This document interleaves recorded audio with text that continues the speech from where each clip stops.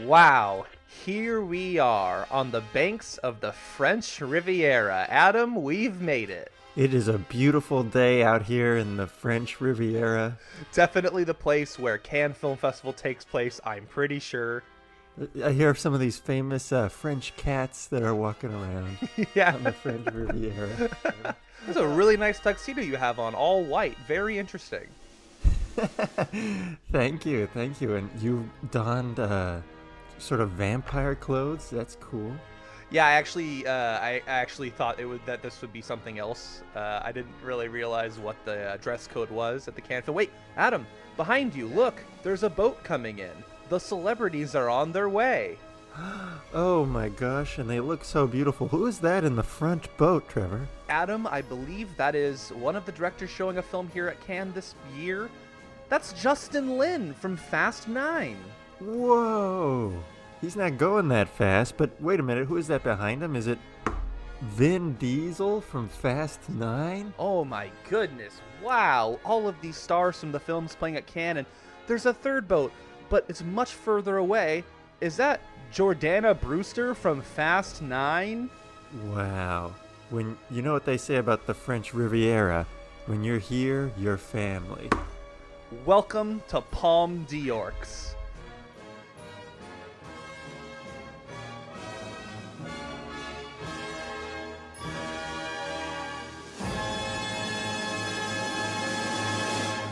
Welcome to episode 28 of Palme d'Orcs, an in-depth and very serious exploration into the world of the Cannes Film Festival, hosted by two fancy city cowards. I'm your host, Trevor Dillon, and allow me to introduce my co-host, the very regal, the very fancy, the excellent Adam Cervantes Wagner. Very kind of you, Trevor, and you're looking quite nice yourself. Yes, I actually am in a vampire costume because I thought that this was going to be some sort of thing where it was going to be themed this year, and I think I may have gotten my invites mixed up in the mail. This actually, I think, was for the Halloween party coming later this year. Let's not talk about it, though. Adam, we have finally made it to the Cannes Film Festival. Serious question, actually. Have you ever been to France? I have not. Yeah, I mean, I've actually never been to Europe. I'm sure I'll be ticking some of these I was going to say some of these states off my checklist soon. Some of these countries off my checklist soon. This is, of course, Palme d'Orcs, a failed podcast pilot that Adam and I thought of many months before the pandemic. We wanted to get into it. The idea was that we would go through, we would talk about all of the Palme d'Or winners at the Cannes Film Festival. Once we started Ghost Party Radio, we realized that maybe the Palme d'Orcs gimmick would be good for, I don't know, maybe twice a year we could bust it out. So I'm extremely excited to bust it out. What we're going to be doing today is talking about our most anticipated movies of the 2021 Cannes Film Festival. I know the lineup dropped very, very recently. Adam and I have been putting in hours and hours of research. Adam, what is your history with the Cannes Film Festival? Why are you so fascinated with it? Oh boy, do I love a Cannes Film Festival. Well, I think it's probably it is definitely among the biggest, if not the biggest, film festival in the world, which is very exciting, with the Palme d'Or being considered by some as the number one prize to get for a movie. I've been a longtime fan. I used to take a French film class in college, and we actually watched live from the red carpet the people coming into the Cannes Film Festival, and since then I was hooked. I loved the feel of it. It was it's bigger than the Oscars because it's more days and it's just new movies. Everyone's having fun. Hopefully one day we can get out there, Trevor. Yeah, I mean, I've heard a lot of things about Cannes. I was a famous episode of I versus the Big Boys where they had a guest on who was chronicling their trip to Cannes and was very conflicted. They definitely were happy they went, it seemed, but had a pretty bad time and was basically saying that Cannes has really turned itself over to the basically that it's really like we were kind of joking in the opening is Fast 9 is playing this year. I know it's not playing in competition, but it seems to be going more towards the conglomerates and just basically becoming more quote unquote impure as the years go on. Just like anything that's good eventually will become. So I don't know. Maybe we're past the heyday of the Cannes Film Festival, but I know this. When I saw the lineup dropped the 2021 lineup dropped, I was really, really excited. There's some great movies that we're about to talk about, and I think it might be a direct result of there not being a 2020 Cannes Film Festival that there's at least 3 or 4 of these films that were supposed to debut last year that are just now debuting this year on top of all these other new movies. So to me, it seems like Cannes 2021 is kind of like Cannes on steroids. Like, it's just a lot of awesome international stuff. And you mentioned that some people take the Palme d'Or and Cannes more seriously than the Oscars, and I think it can really be summed up by Bong last year, or just, my goodness, 2 years ago now at this point, kind of sweet talking all the people at the Academy when they have those Academy lunches, and he apparently kept calling the Oscars a local competition, which it is. It compared to Cannes Film Festival, it is local to him. For him to be like, oh, I'm glad that you people here in Hollywood liked my movie. It won the Palme d'Or. That means that internationally people really liked my movie, it's really funny to dunk on the Oscars and then win Best Picture. Right. And I mean, the other big ones, like TIFF or Venice Film Festival, I don't know if they have the weight, I guess, of Cannes. Cannes feels like everyone's there. Everyone's, and only the best of the best from around the world have made it, which is why Fast 9 is playing, of course. Absolutely. I think that, like I was mentioning earlier, Fast 9 is playing simply to get more advertisers there, I would guess, for them to generate more money. I'm sure not having a festival last year hurt them, but I would say that, and I haven't pitched this idea to you, but I'll do it live on air. I want to break out the Palme d'Or episodes for 3 festivals a year. I want to do Cannes, most anticipated. I want to do TIFF, most anticipated, because a lot of times these huge movies, you only see 1 or 2 laurels on them when they have a trailer. It'll say like Cannes Film Festival, that'll be the world premiere. Then the North American premiere will be TIFF, and then the American premiere will be something like New York Film Festival or AFI or even Sundance or something, if the timing lines up perfectly. But I want to do Cannes, I want to do TIFF, and I want to do Sundance. I think those are the 3 that are the most fun to speculate on. Like, oh, this movie's debuting at TIFF or this movie's debuting at Sundance. So we'll at least be pulling out the Palme d'Or's anticipation episodes 3 times a year. Just because those are the most like speculative. Oh boy, that's a word, huh? Speculative festivals. That you can really be like, oh boy, I'm excited for this movie to play at Sundance. And they also have this really cool. I don't know how normal it would be for Berlin or Venice. I haven't looked into those festivals all that recently, but I like that Cannes, TIFF, and Sundance all also have like a midnight section where movies will play, like the more genre focused movies that we go over on our show. I like that those play late at night at those festivals. And I love South by Southwest. I love Fantastic Fest. Those are fun, but those are a little bit too down our alley. You know what I mean? For Ghost Party Radio, like those are strictly genre movies, and a lot of times the movies that play those are like Jordan Peele's Us, or even like Baby Driver or something like that. Something that we know we're going to catch up with eventually anyway. Some of these movies we're going to talk about today at Cannes, even the ones that maybe we're going to talk about being anticipated, some of them won't even get a wide release. Like we're going to have to, in our Best of 2021 episode, stretch to watch some of these, so I think that's what makes it more exciting than a South by Southwest or a Fantastic Fest. Absolutely. And I'm sure we'll probably get a good amount of these under our belt, but there are a good amount of American films in the competition this year, which is very exciting. We can root for the home team, right? Wait, are there films that aren't American? Uh-oh, Trevor. No, yeah, my list of anticipated movies is fairly heavy on the American films, just because I know a little bit more about them. In terms of identifying a director, I had to do a lot of research to, kind of find out who so-and-so director was that directed this movie that's in competition at Cannes, which is great. You know what I mean? Like, that's something that, like, someone who professes to be a film fan like myself, and I know you pretend to be one as well, we need to know, like, the names of these directors, like, that are doing the Fortnite and stuff like that. We can't always talk about the movies that got pre-bought by A24 before they even got to Cannes. Did someone say Fortnite? Yeah. Oh, he's doing the dance. Okay. Let's get into it. What do you say? Yeah. You want to start with the competition, guys? Yes. So I actually did not. I didn't really sort mine by un certain regard and competition, but do you want to explain what that means when something is in competition versus un certain regard? Why don't I let you take it away? Yeah, because you don't know the answer, do you?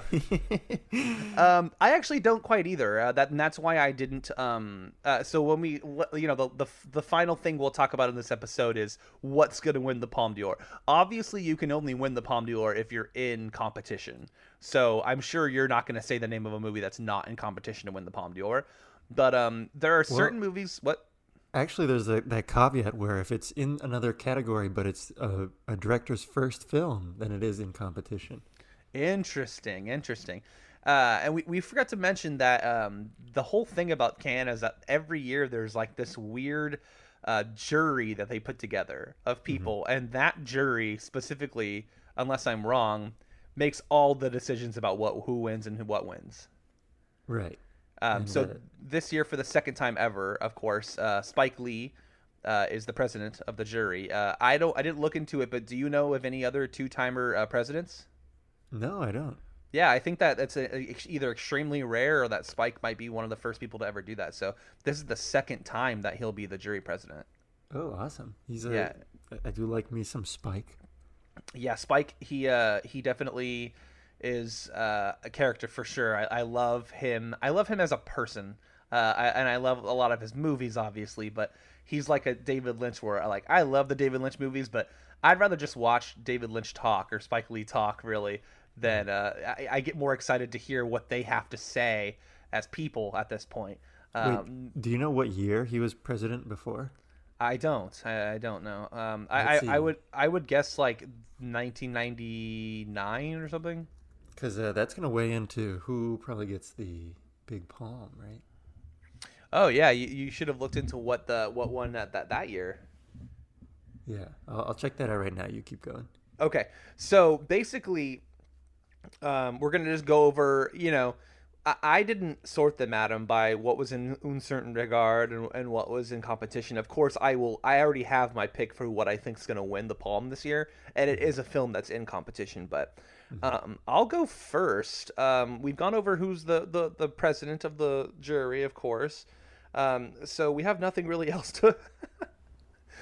It's so funny how shallow. Like, we're supposed to be like the experts of the Cannes Film Festival, and we're like, okay, so we went over who the president is, and now we're going to get into what movies they're playing. We'll start here with a softball. We haven't really discussed this director much. This was supposed to play at last year's 2020 festival. Of course, we have Wes Anderson's The French Dispatch. Adam, we've never had a conversation about Wes Anderson. What are your thoughts on him as a filmmaker? Look, I know it is controversial because you either love him or hate him, right? Even in the film nerd community. I love him. I think he's great. I love his sense of humor, and I'm very excited for The French Dispatch.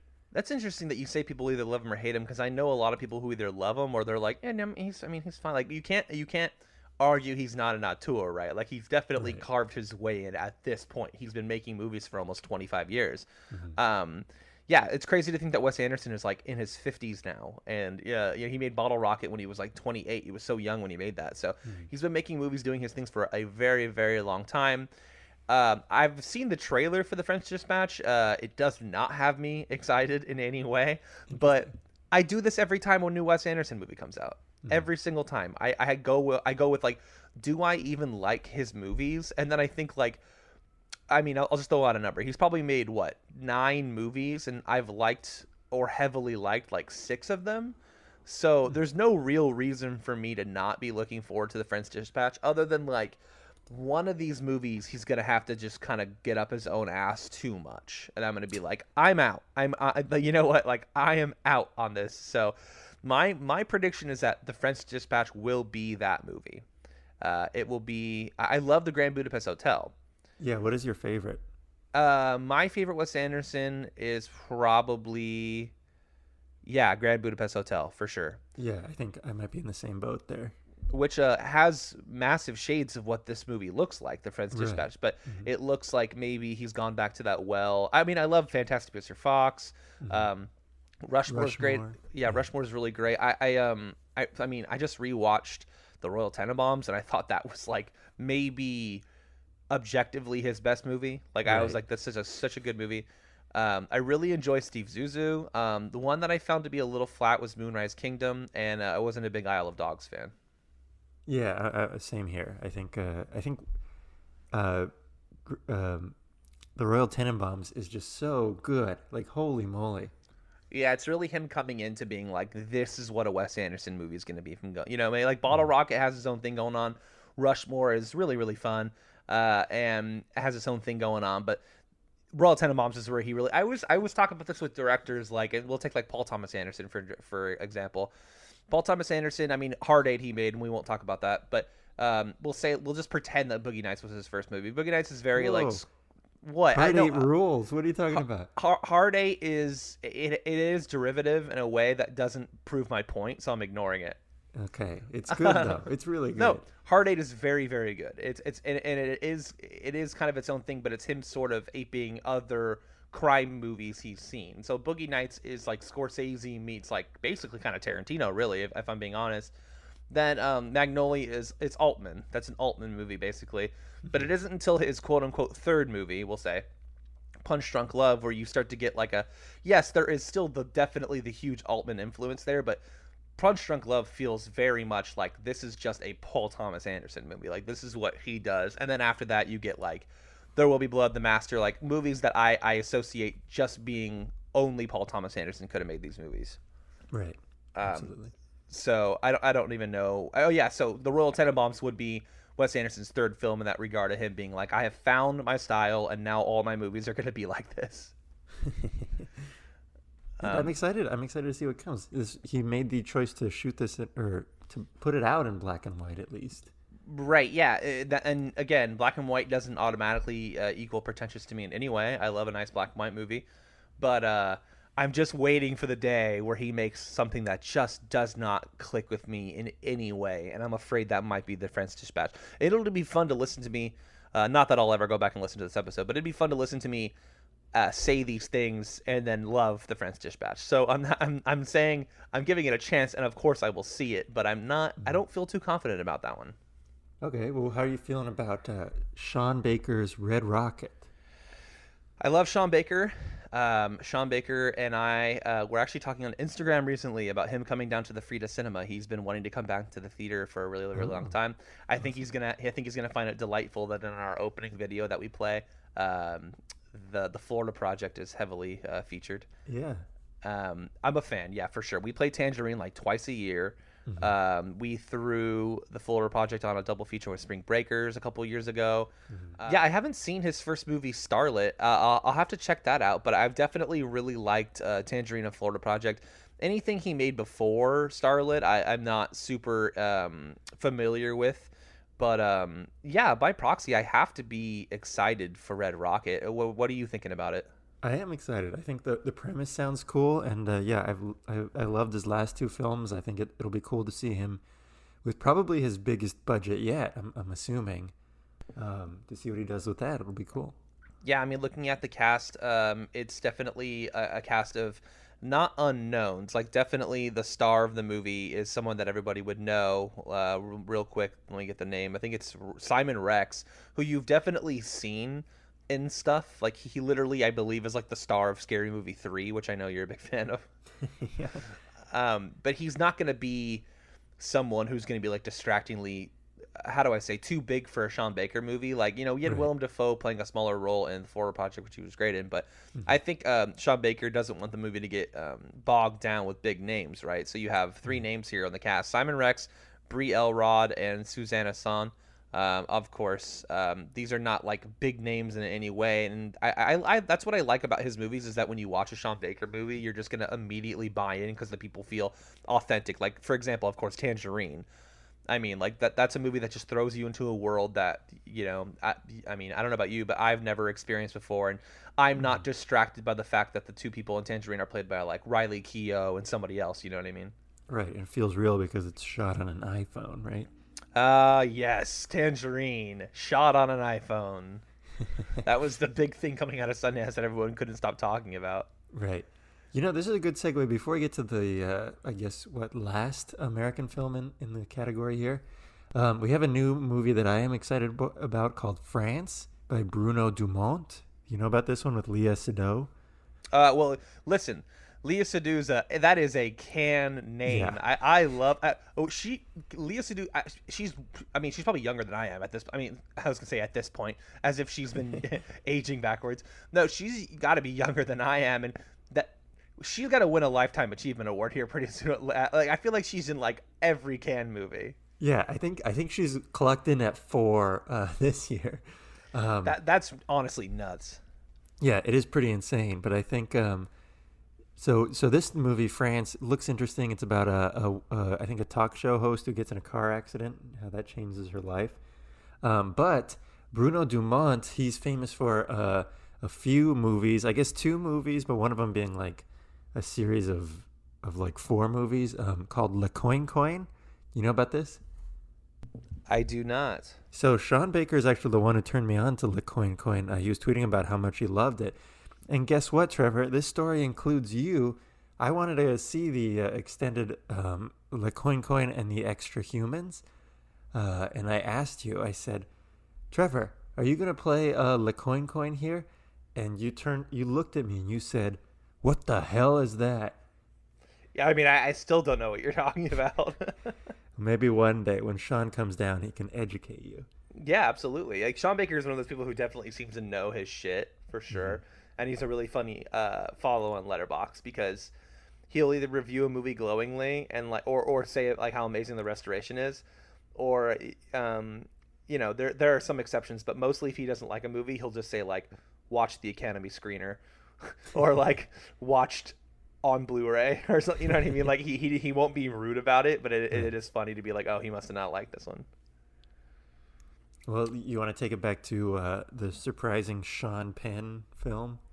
Yeah, so I actually didn't even write that down because I'm not looking forward to it. What's it called? Like Same. Flag or something? Yeah. Flag Day? Flag Day. Let me see. Yeah, I didn't write it down either because who gives an F? Well, no. Yeah, see, exactly. We're only talking about movies that we're looking forward to. So I'm not extremely looking forward to Sean Penn's new movie. Yeah, it is Flag Day. Yeah, I mean, I don't know anything about it. I'm sure it's gonna have some really great performances in it. Could be good, to be fair. Yeah, I mean, like Sean Penn's gonna make a movie that's gonna get into Cannes. Like that's great.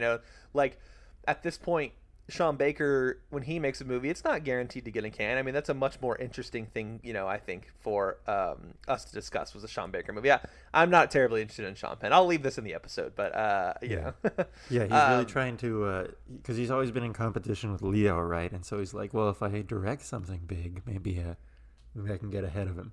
Right, exactly. Because the El Chapo stuff didn't work out. Yeah. I don't know. Sean Penn is someone who seems to be trying to do good things, so but also seems to be like just an abusive asshole. Anyway, before we move on to a few other movies, I want to talk about something real quick. We'll just cut it in like we did with the Spike Lee jury president thing, but we mentioned Leah Seydoux should get an honorary palm soon. Do you know who's getting the honorary palm this year? I do, and that was going to be my joke when we said who do we think is going to get a Palme d'Or. That was going to be my joke too. I said I guarantee Jodie Foster wins a Palme d'Or this year. There we go. Very interesting but cool choice. Yeah, it was really funny with the article I was reading about it. Was like, yeah, she was there in 1976 with Taxi Driver, and then most recently in 2014 with her directed movie The Money Monster. Do you remember that movie? No. Yeah, it was a George Clooney, Julia Roberts movie, I think, about like a guy who was live on air, and then there was like a robbery that happens. It looked terrible. I would rather watch her movie with Mel Gibson, The Beaver. Uh-huh. Oh God. No, I'm serious. I literally would rather watch that movie than The Money Monster. Yeah, I mean, she's trying. That's. I know she directed a few episodes of House of Cards, also. Oh, great! Yeah, she seems to get tangled up with the best people. Yeah. Let's move on. Okay, I'm just going to kind of go out of order here unless it's going to bother you. Well, first let's talk about there's there's 3 previous Palme d'Or winners in the stack here, so that might weigh the odds a little bit. We have Nanni Moretti, who previously won in 2001 for The Sun's Room. He's here with Trey Piani this year. Then we have the wonderful Apichat Pong Weerastical, who won not too long ago in 2010 or 2011, I think, for Uncle Boon Me, who can recall past lives. He's Yes. here with Memoria, with it stars Tilda Swinton, which is exciting. Yeah, I saw that. He's a famous Thai filmmaker. And then we have Jacques Audiard. I'm assuming you're going to edit out my mispronunciations here. I appreciate you tackling these. Yeah. And he won for in 2015 for Deepan, which is a movie I was not a big fan of. Yeah. But he's back with Les Olympiades. Nice. Yeah, I tackled the names Wes Anderson and Sean Baker. So yeah, thank you for tackling those. Jodie Foster. Yeah, it's interesting to have three winners there in the competition category. Yeah, I mean that's the thing about the Palme d'Or, right? Is that like there's like the ones where you're like, oh, maybe the opening night film will just win the Palme d'Or, but any of those could win. Right. We've been talking many times in the past about how there's been plenty of double winners. I think like Mike Lee recently, I think within the past like 15 years has won too. I don't think so. What? I think only Michael Haneke was the big double winner. Oh, I'm sorry. I meant sorry, not Mike Lee, but Michael Haneke. But Mike Lee did win a Palme, I believe, at one point. Yeah, he won for Secrets and Lies, which is a effing phenomenal movie. Correct. Yeah, correct. My bad. Yeah, I mixed up Haneke and Mike Lee. Then I'll be punished forever for that. Good. Do we want to move on to some other stuff that's in competition? Yeah, tell me some of the ones that are on your list here.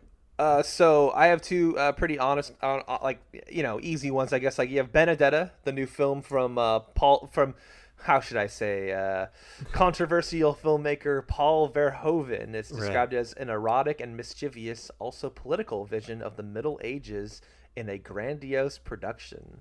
Erotic. Even the poster's erotic for this movie. I know. So here's the deal. In July at the theater I program at, I am doing a Paul Verhoeven month every Friday and Saturday night at 7:30 and 10 p.m. I'll be playing a Paul Verhoeven movie. So I believe it's going to be RoboCop, Starship Troopers, Total Recall, Basic Instinct, and Showgirls. Not exactly art house fare, but movies that people will enjoy watching in a theater. So my big fear doing a Paul Verhoeven retrospective is that I'm doing it because Benedetta comes out, and I'm kind of banking on the fact that Benedetta like stirs up some controversy to kind of get his name out there to kind of push our series, right? But I don't want it to go too far. Do you know what I mean? Like I don't want Paul Verhoeven to get canceled in the middle of my Paul Verhoeven month. Otherwise, then it's like, it'd be like doing a Kevin Spacey month, and then and then being like, uh-oh, and being like, well, I guess I'm still going to play K-Pax. I already booked it. Yes, his best movie, K-Pax. Do you think there's going to be a cancellation coming out of or some big controversy? Because we did have Lars von Trier, who didn't actually get canceled for his like weird joke. But do you think Paul's going to get in that realm of saying something like this? Ooh. No, well, yeah, that's the thing. That's the thing, right? The movie's not going to get him canceled because if Paul Verhoeven was going to get canceled, he would. It's if people know what he's bringing to the table. Right. That you hit the nail on the head. It's what he's going to say at the press conferences. Like if he says some shit like, "Oh, political correctness" and blah blah blah, you'd be like, "Okay, Paul, yeah, that's fine." Like you know what I mean? Like Paul Schrader gets away with saying shit literally all day on Facebook and still doesn't get canceled. Some of these guys are uncancelable because they've been controversial forever. So we've just accepted that like older white men are not going to change, but there are certain things that he absolutely could say to where I go, cool, our screenings of Starship Troopers and Showgirls are canceled now. And that's what I'm a little nervous about. But as far as the movie goes, are you interested in Benedetta at all? Absolutely, yeah. I enjoyed Elle, as controversial as that may be. Yes, that was 2017. Paul Verhoeven's movie from 2017 that landed Isabelle Huppert a Oscar nomination. Yeah. So we'll see. I think it could be. I'm definitely going to see it. There's no doubt about that. Yeah, whenever it comes out, I'm sure I'll get around to it. I don't know. I'm really not all that interested in this one, but let's move on to one that I am very interested in. The opening night movie we have. Are you a big Leo Carax guy? Yeah, absolutely. I think. Yeah, I think you really do seem like that. Yeah, I think when we used to have our movie club, you and I and the Thursday crew, I did pick Holy Motors, although you played Holy Motors over at the Frida. Yeah, I'm excited to play Holy Motors again. Yeah. I honestly, I'm gonna write that down right now. Let's play it in July. Like why not? You know what I mean? Like, why not throw? I think someone just did a brand new 4K restoration of it anyway, which is weird because it's such a new movie. You would think that it has a 4K restoration. Yeah. I mean, that movie rules. I love his bit in Tokyo, which is kind of like a prequel to Holy Motors. I highly recommend doing a double feature of Tokyo and Holy Motors if you can get that to play. Yeah, Holy Motors is a really interesting anthology movie, but we should say the name of this movie. It's called Annette, and it stars that boy, Adam Driver, and Marion Cotillard. Marion Cotillard, who is no stranger herself to saying some stuff in the media and kind of being not canceled, but being like, oh, Marion Cotillard. Ew. Right, but balanced out by everyone loving Adam Driver, just the perfect movie boy. Absolutely. This trailer dropped a while back, and I remember people were on Twitter going crazy saying, like, cinema is like saved, like cinema is coming back and Leah Carax, and I was like kind of laughing at it, and then I watched the trailer. I was like, oh, I don't know if like these people are like joking, because like the trailer is very cinematic, like he is just cinema to me, you know what I mean? Like, right. Holy Motors is just unfiltered filmmaking, just like truly like and I remember we in one of the semesters I took of college, we watched Mauve Song, yeah. That movie's great too, and then I kind of got into all of his other stuff, and you know, like I don't know why, but his name gets lumped in. And listen, I'm just kind of making generalities here, but his name will be lumped in with like the Gaspar Noés and stuff like that. But I feel like he's just a lot more prestigious than those guys. Yeah, and I'm really excited for Annette, and it being the opening night movie. Opening night movie seems a little obvious from the Palm winner, but it's got to be high in contention. Right. And, you know, for those of you who don't know, it's a musical, which is super exciting, too. Mm-hmm. Oh, yeah. Love a musical. Yeah, Adam. We did hear Adam sing in Marriage Story, but let's get his pipes working in this one. He also sang in Inside Llewellyn Davis. Oh, yeah. Yeah, Outer Space. Yep, that was his beautiful voice. Yeah, just kind of moving through these. Yeah. The next one that's in competition that I thought was kind of noteworthy is Nitram from Justin Kurzel. Have you done any research on this one? A little bit, yeah.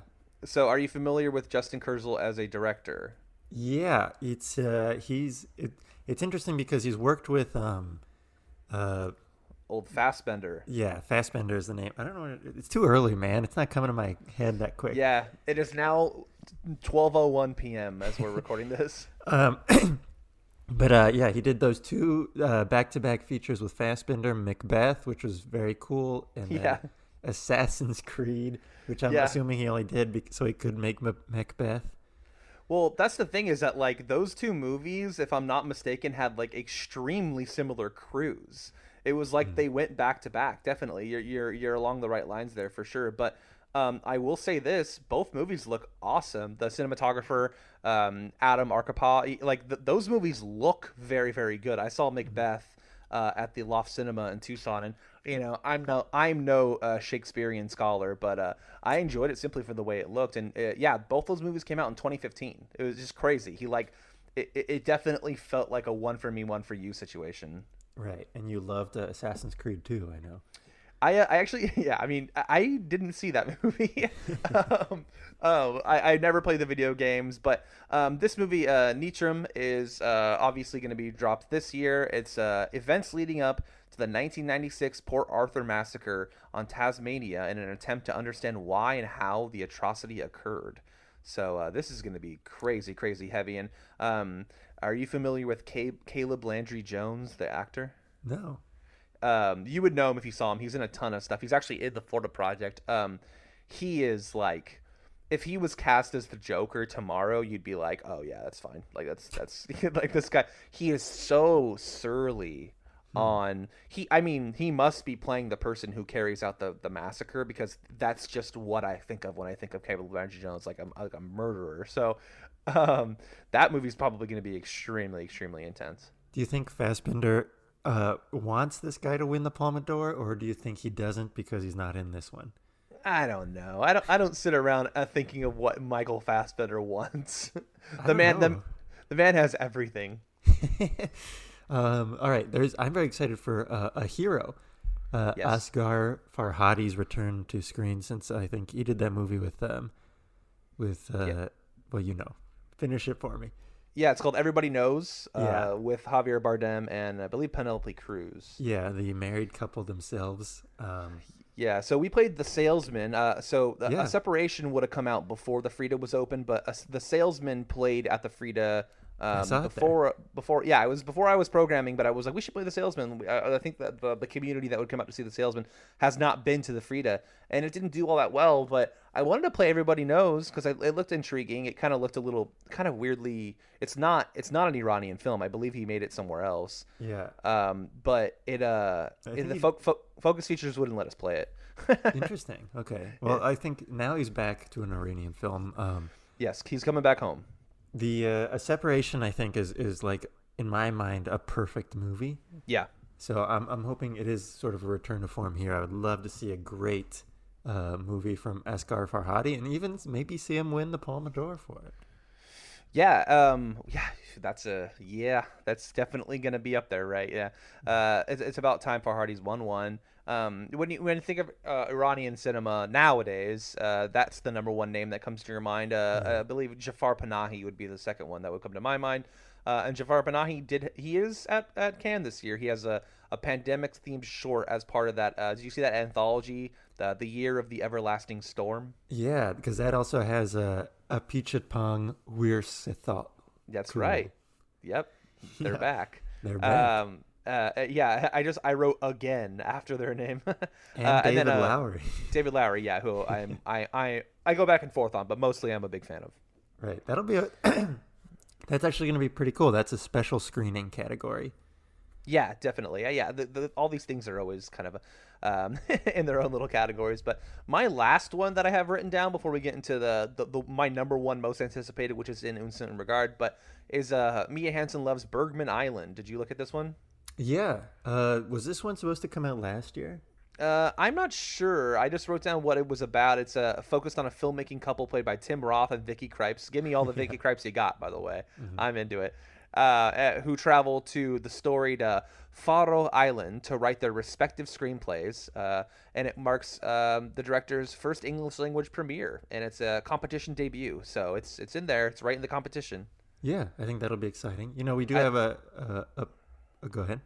I mean, I love it. I mean, like, I love a movie on an island. I love Tim Roth and Vicky Krieps. Like this sounds great. Like, I'm really looking forward to this one. I gotta say, it's a little late in the episode to be saying this, but boy, what a batch of fucking movies this year at Cannes. I can't wait. Like, I know I probably should end the episode saying this, but the jokes about like cinema being back, like, god damn it, like it's back. Oh yeah, very excited. I'm really hoping that we have the Frida, obviously, but we also have that theater over at the University Town Center, next to Irvine. That'll probably play, hopefully, a lot of these. If it ever opens, yeah. And then we have the one over in West Park as well. The West Park one is more likely to play some of these smaller ones, like, if a hero doesn't get a big release in Orange County, it'll play at Edwards West Park. Yeah, it'll play Right. at that one over there. So, yeah, some of these movies actually, it's funny to me because the Edwards West Park is much more of an art house than the University Town Center one. The University Town Center one will sometimes play like Marvel movies, Yeah, but the other one will not. It always plays. They play a lot of Bollywood over there. So yeah, it's I have a little more respect for that one. But I do love UTC. No hate. Speaking of premieres, we got Andrea Arnold's new joint. You heard about this one, Cow? Second Cow. Yeah. Let me read you the premise of this movie. It's, quote, a close-up portrait of the daily lives of two cows. I believe it's a documentary, is it not? Yes. Yeah. Yeah. I saw Andrea Arnold. I was like, Andrea Arnold. Then I read that. I was like, okay. So obviously, I mean, this is pretty much a nothing premise, but I bet it's going to be pretty good. Andrea, go ahead and keep that pandemic short to yourself. Just kidding. Give me all you got. That's my new phrase. Give me all you got. That's a good one. Okay, but also some other top picks that I had here. Drive My Car by Ryusei Hamaguchi. I think this may be the only Japanese film in competition. Whoa. Which is interesting. I guess we're all waiting for Koreeda to come back, which I'm assuming it will next year. Right. His movie looks pretty cool. We got Compartment Number 6 by Juho Kuosmanen. This seems kind of like maybe before trilogy-esque in the way that it goes. You know, going up to the Arctic Circle in a train, and these two people meet each other and whatever. But maybe darker. Memoria, obviously, as we talked about, seems cool. I hope. How do you feel about our boy Apichatpong? I didn't love Uncle Boomy when we watched it for the previous iteration of Palm d'Orcs. I was really, really hoping to. I love the poster for it. Yeah. But I love that he's on here twice. Yeah. But the only film I've ever seen by him is Uncle Boomy, so I can't act like I've done the deep dive. Well, it's okay. The only film I've seen by him is Tropical Malady. I'm assuming, like Uncle Boomy, it gets very, very artsy and Right. very hard to kind of digest. This movie seems exactly like that, Memoria. Although we have Tilda Swinton, it's about like this woman in a museum who starts hearing sounds, and then Right. she starts to think about what is making those sounds. So, you know, I'm assuming it's going to go down that route again. Right. But I'm sure it's going to be important in some way. Raw director Julia Ducournau. And Frida played Raw, I believe, right? Yeah. So this is very down my alley. I believe that the only thing that's been released for this movie is just that one picture. Have you seen the picture I'm talking about? Yeah, the girl in like the metal head wrist. Yeah, thing. it kind of looks a little bit like Saw, right? So it just Yeah. kind of looks like a really artsy version of Saw, just based on that one photo. Mhm. I believe Julia Ducournau, yeah. So I did a Women in Horror Month, probably one of the top 5 series that I'm most proud of doing. I think we did The Babadook, we did Raw, we did The Love Witch, and we did A Girl Walks Home Alone at Night. We ran Raw, like you mentioned, as a first run when it came out, and it did pretty well. Like, people came out and watched it, but they really advertised it as like, please don't faint during this movie, or like I believe Neon put it out. They were like, here are some barf bags, we're sending you barf bags, and they really tried to like push it that way, even though people who watched it were like, it wasn't that bad. Right, It was it's just never kind gonna of be that bad. it's kind of an interesting coming of age movie more than anything. I can't wait for this. I love a sophomore movie, you know what I mean, like, because it can just go anywhere. Yeah, absolutely. It's called Titane. I don't know if it'll keep that name as it goes, but yeah, it's a thriller, which is very exciting. I'm excited too. Do you want to hear how I would have said the name? Go ahead. Titan. I guess time will tell who's right, huh, Trevor? I know. Yeah. All I need to do is have someone French say it in front of me, and I'll be like, "Oh, Adam was wrong." Titan. Right. And so those are and then out of competition we have Emergency Declaration. This is interesting because it's director Han Jae-rim. He's kind of a notable Korean director in Korea. I don't know about here too much, but this movie does have Song Kang-ho. It might be his first film since Parasite, unless I'm mistaken. Yeah, probably. I mean, first film released for sure. Yeah, which is cool. Hopefully that'll play over here. I'm sure now that Song Kang-ho has a lot more traction here, we might even see it. Nice. And then, well, do you want to talk about most anticipated? In the uncertain regard. Oh, yeah, I know what your most anticipated movie is. I mean, it's pretty obvious. Yeah, can I say it? And we'll say it on 3. Okay. Ready? Yeah. Well, no, we'll go from 3, 2, 1. Okay. 3, 2, 1. Fast After 9. Yang. Oh. Okay. What? Fast 9 is playing Uncertain Regard. Yeah. Fast 9 is literally playing Uncertain Regard, which I think is so funny. Yeah, no, After Yang has got to be my most anticipated movie. It was supposed to play last year, so it's just been sitting on the shelf for a year. But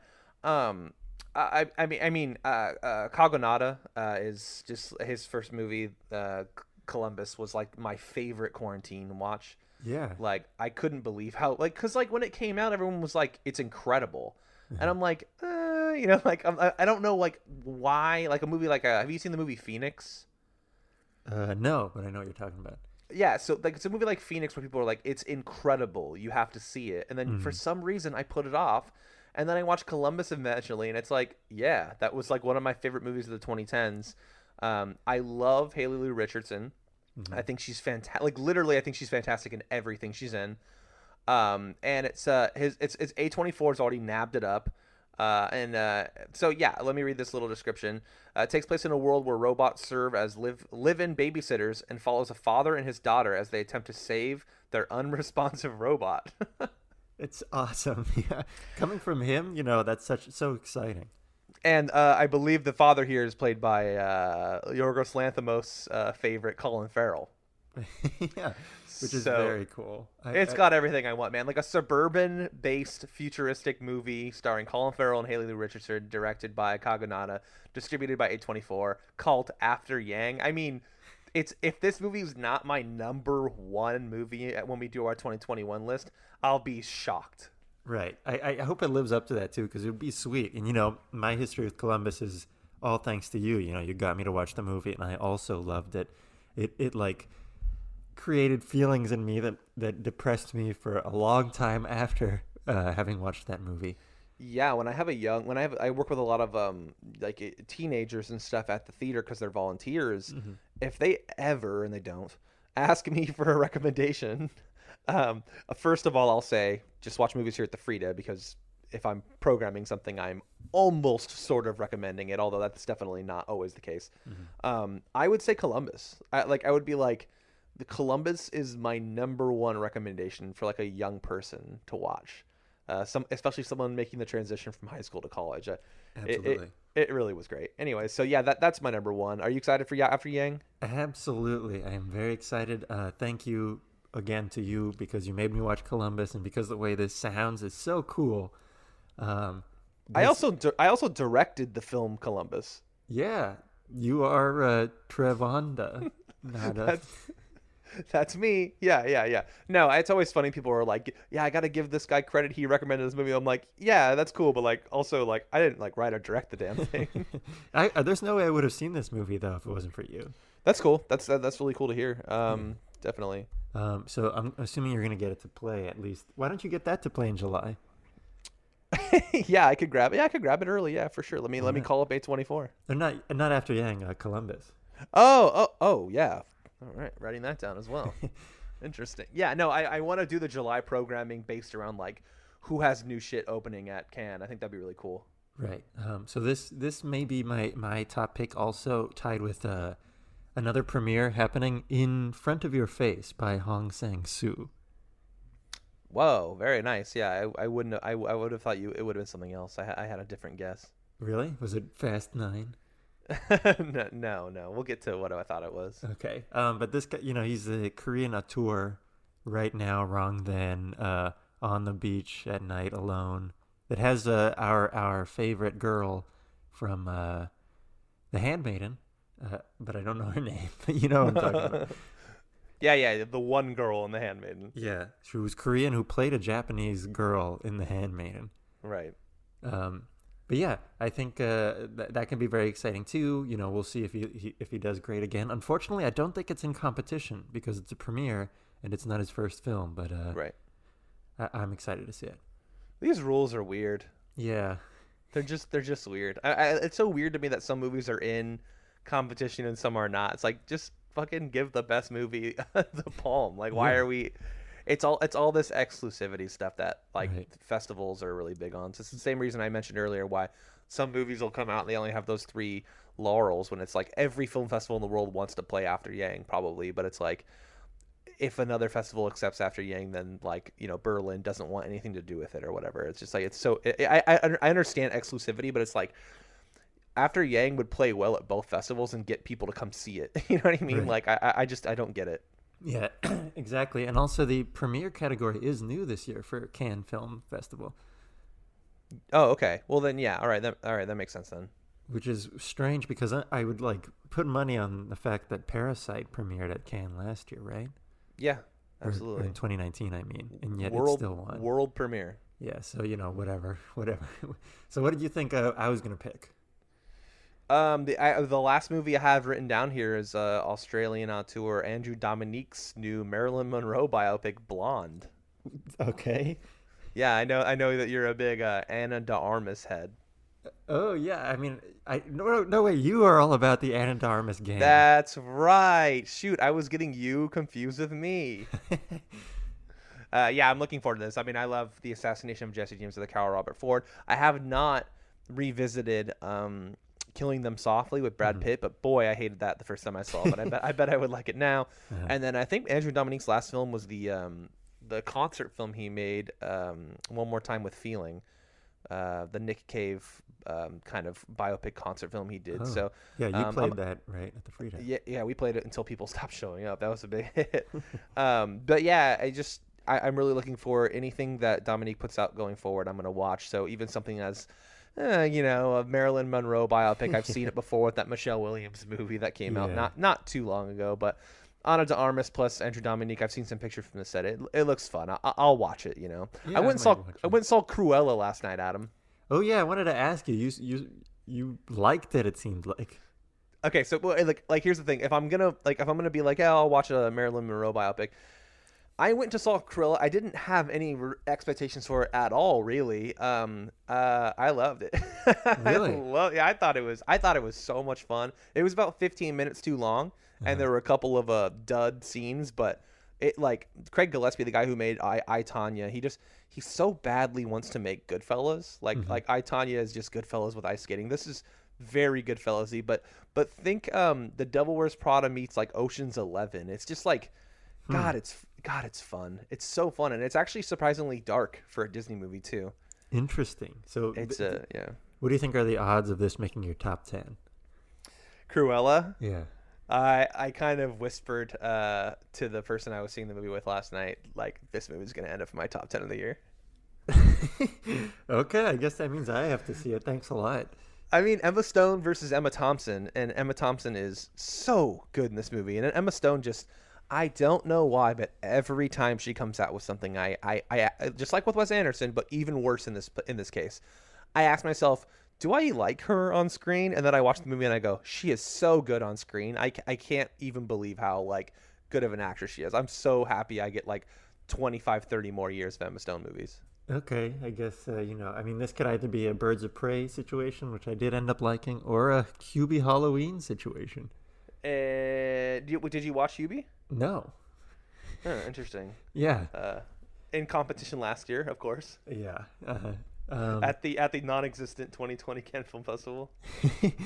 And then I guess one last one that I want to bring up is Women Do Cry by director Mina Mileva and Vesela Kazarkova. And this seems cool because it's about like this family of women who like are brought up without gender. Like they don't exist in a world with gender. And so could be a cool, very timely film. Could hit hard. I don't think it'll win anything, but it's cool. But it's in competition? I don't recall if it is. It's in Un Certain Regard, but I don't know if that's their first film or not. Interesting. Very interesting. But what do you think? What do you think is going to be the big boy? Are you asking me for my Palmer report? That's right. What I think's going to win the Palme d'Or at the 2021 Cannes Film Festival. And it can't be oh, go ahead. Well, it can't be. No, it can't be Fast 9. That's not that. That's. By the way, guys, I don't like the Fast and Furious movies. I want to make that very clear. I think that Fast 5 is a lot of fun. I think that James Wan did a good job with the 7th one, especially with the Paul Walker situation fiasco. But I do not like these movies, and I saw the trailer for Fast 9. I think it looks terrible. And I am the first person, like, I just told you I liked Cruella. I had a great time with Cruella. Like, I am not a snob. These movies are just not for me in any way. Right. No, I was going to say it can't be Justin Timberlake's Palmer. The Apple TV straight to movie. Justin Timberlake, not an Emma Stone situation where I know I don't like that guy on screen. Yeah. I don't like him. All right, especially after that Britney biopic. Okay, so I have put a lot of thought into this, of course, because this is my thing. I am one of the Palme d'Or. I am an expert on what will win the Palme d'Or. Right.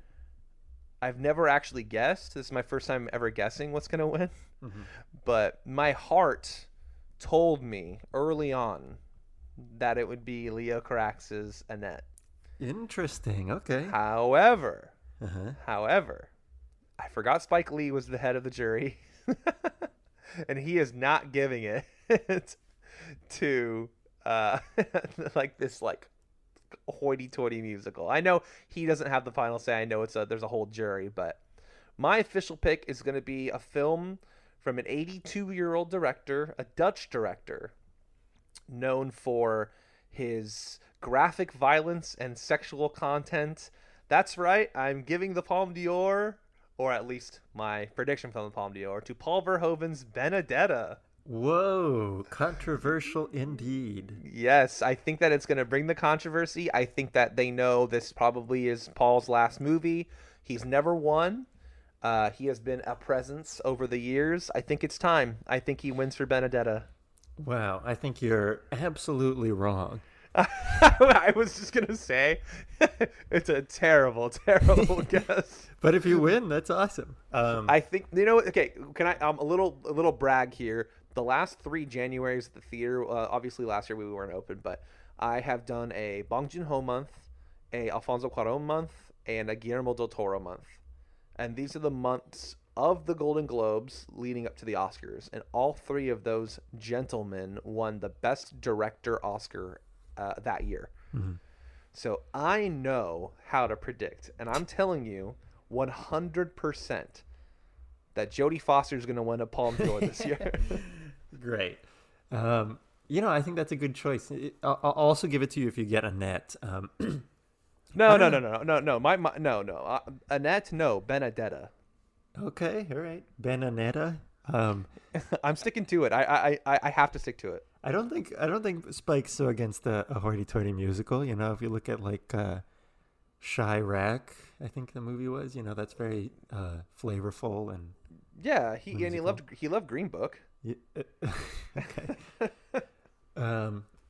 Anyway, yeah. All right, good choice. I think I'm gonna go with a movie I haven't mentioned yet. Actually. Whoa. It's called La Fracture by director Catherine Corsini.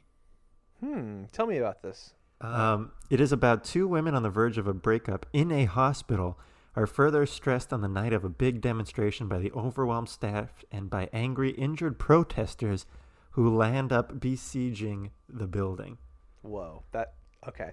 Walk us through this, Adam. Why do you think, what elements does this have that you think will lead to a Palme d'Or? Well, we have the director, Catherine Corsini, who's made some notable works, Summertime, 3 Worlds, that I think people seem to like.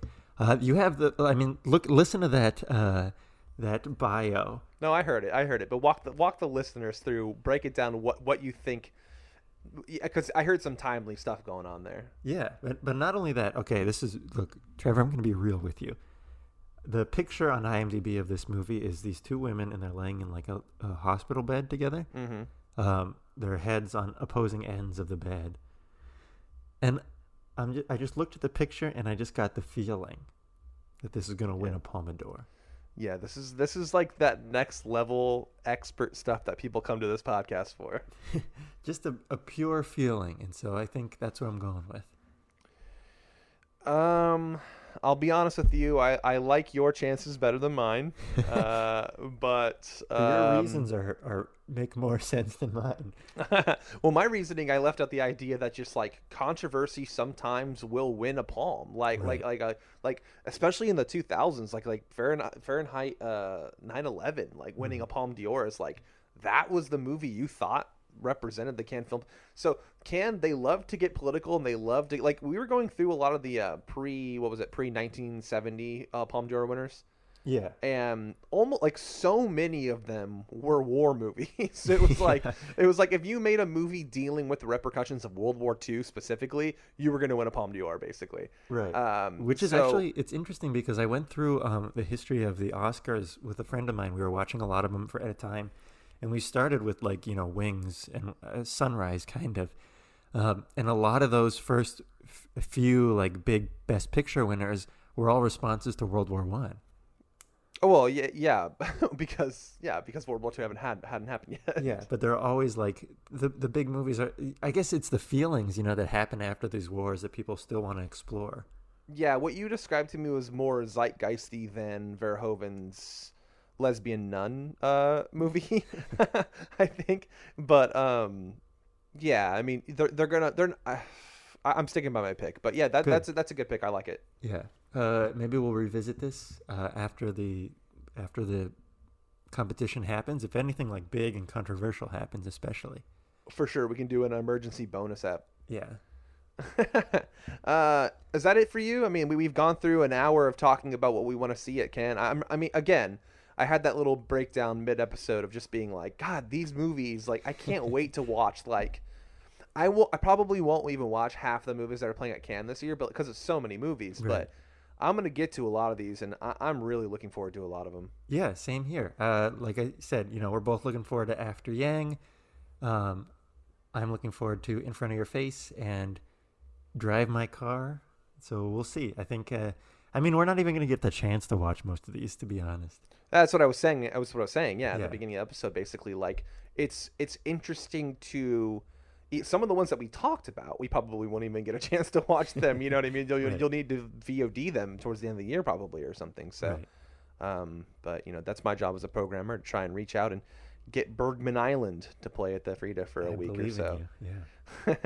Well, certainly we'll get that the Titan. I'll definitely get that because I think Neon picked that one up already. Okay. But yeah. Anyways, thank you all for listening to episode 28 of Palme d'Orcs. I can't wait to talk about maybe TIFF later this year and definitely Sundance early next year. I think that breaking from our normal format sometimes is fun. But next week we'll be back to Creature Features. So we'll be having Craig Duffy on the show from This Cinematic Life to talk about my pick for the series. That would be Stephen King's The Mist. Mm-hmm. And don't worry, everyone. Eventually we will do a proper Palme d'Orcs episode exploring and ranking those pre-1970 films that we did watch. Absolutely. And when that happens, you'll know that we just couldn't find a guest for that week's episode. There you go. All righty, everybody. Thank you for listening to this. I hope that you are as excited about the Cannes Film Festival as we are. I hope that you're looking forward to Fast 9 as much as we are. And Adam, we have officially... Uncanned 2021. Salutations. Auf Wiedersehen. Da da da da da da da da da.